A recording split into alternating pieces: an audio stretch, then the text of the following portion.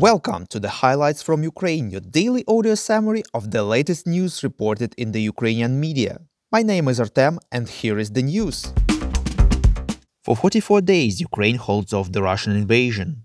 The UK Prime Minister Boris Johnson visited Kyiv yesterday. The President of Ukraine Volodymyr Zelensky in his video address said that this visit shows that freedom and leadership has no obstacles, reports Ukrainska Pravda.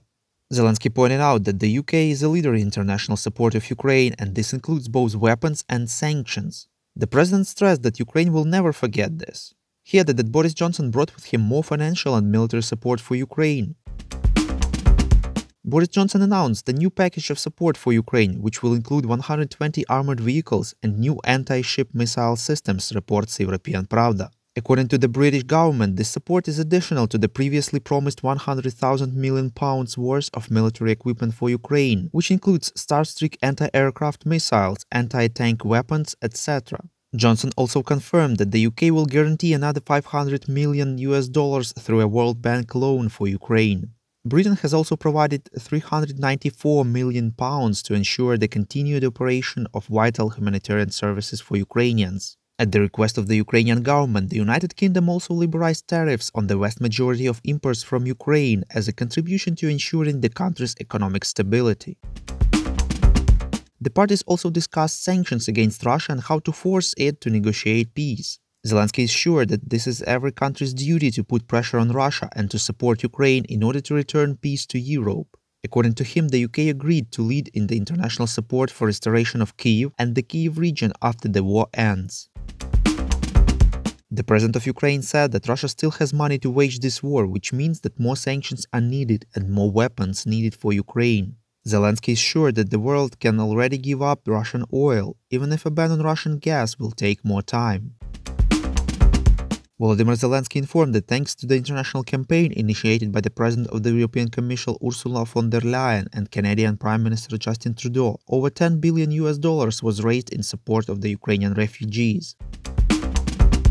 The General Staff of Ukraine informs that Russian troops continue to partly block the city of Kharkiv. In order to covertly move the units through the Kharkiv region, the Russian forces are suppressing cellular networks. In order to increase the number of troops in the region, the enemy has moved up to 2 battalion tactical groups from the Belgorod region of Russia to the Shevchenko district of the Kharkiv region. The Russian forces are trying to break through the Ukrainian lines near Izyum.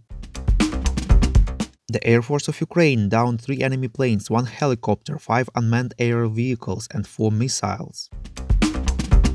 In the occupied settlements of the Zaporizhia region, Russian invaders continue to interrogate the locals, demanding information about former law enforcement officers and servicemen of the armed forces of Ukraine. In the town of Novokakhovka, the Russians used the capability of local printing houses to prepare propaganda materials, calling for support of the so-called referendum on the establishment of the Kherson People's Republic. The Russian troops also continue to destroy Ukraine's infrastructure, causing risks to the lives of the civilians. For example, yesterday Russian shelling damaged a tank with nitric acid in Rubizhne, Luhansk region. According to Bloomberg sources, some of Ukraine's allies are considering the possibility of starting to teach Ukrainian military abroad, reports Unian. The aim of the training is to learn Ukrainians to work with modern NATO weapons. So far, Ukraine was given mostly Soviet-era military equipment, or some easy-to-operate NATO systems like Javelins. For example, recently Slovakia handed over Russian modernized S-300 anti-aircraft missile system to Ukraine, and Czech Republic announced plans to give Ukraine Soviet-era T-72 tanks. We call on you to demand from governments of your countries to impose the toughest sanctions possible on Russia and its citizens to stop their invasion of Ukraine. Thank you.